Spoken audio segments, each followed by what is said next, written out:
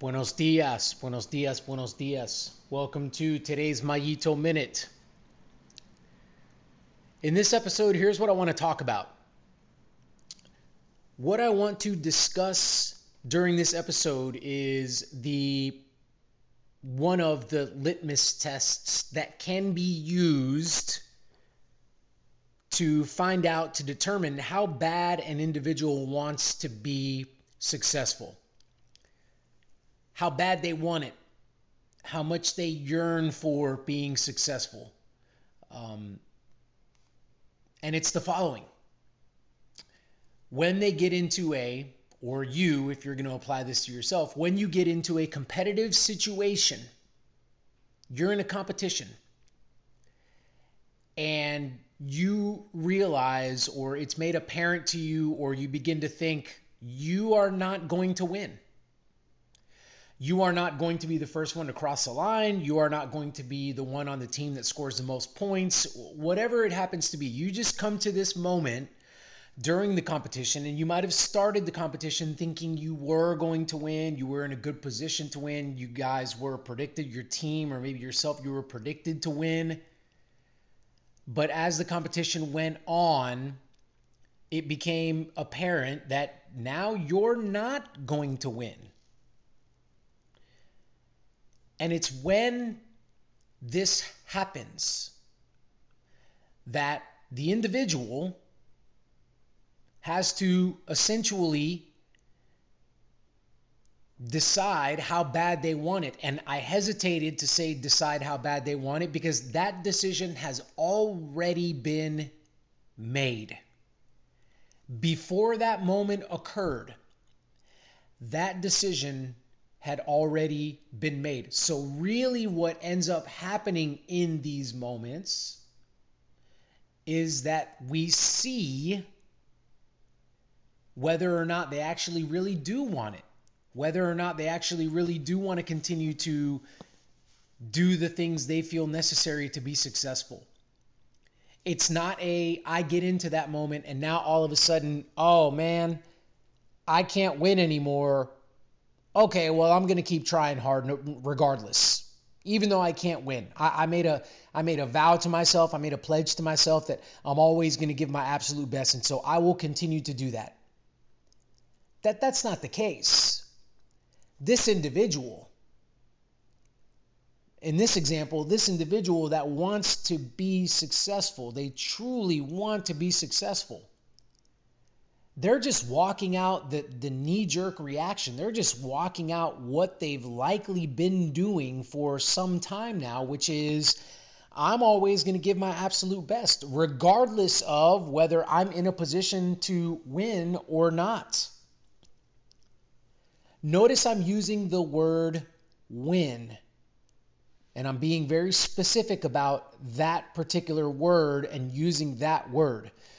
We can substitute in there, if it doesn't have to necessarily be a competitive situation, it can be a practice session, a training session, where all of a sudden you realize you're not going to hit the metrics that were maybe set forth by yourself or your coach. Something along those lines. There was an expectation there that you had that slipped away from you. But really the glaring, example, and the reason why I threw it out there first was because winning and losing, man, that's the big one, right? That's the line in the sand right there. That's the one that a lot of us can resonate with. It's like once we realize we can't win, we are not going to win, what do we do? And I just want to reemphasize this. What we do has already been rehearsed and practiced previously. This is not now I think about this moment and now I act on what this moment is presenting me. If we look at these kinds of individuals that will continue to give their best effort, then what we see is that they continuously give their best effort outside of that competition. Each and every day, they give the best of themselves. That's just what they do. That's just how they operate. And so they will continue to do so. Now, those individuals that don't believe in, haven't rested in the principle of giving their best effort no matter what, then they can be coerced. When it is possible that they could win and be victorious, then they are most definitely all in on giving a solid effort and continuing to press on. But if that has slipped away from them, and unfortunately this is an all too familiar narrative in sports, then what we see is once a lot of these individuals realize that they cannot win, then they back off on their effort level and they begin to give less than their best. And it's predicated upon whether they feel they can win or not. If you're listening to this, let's not do that. Because in closing, I am going to say this.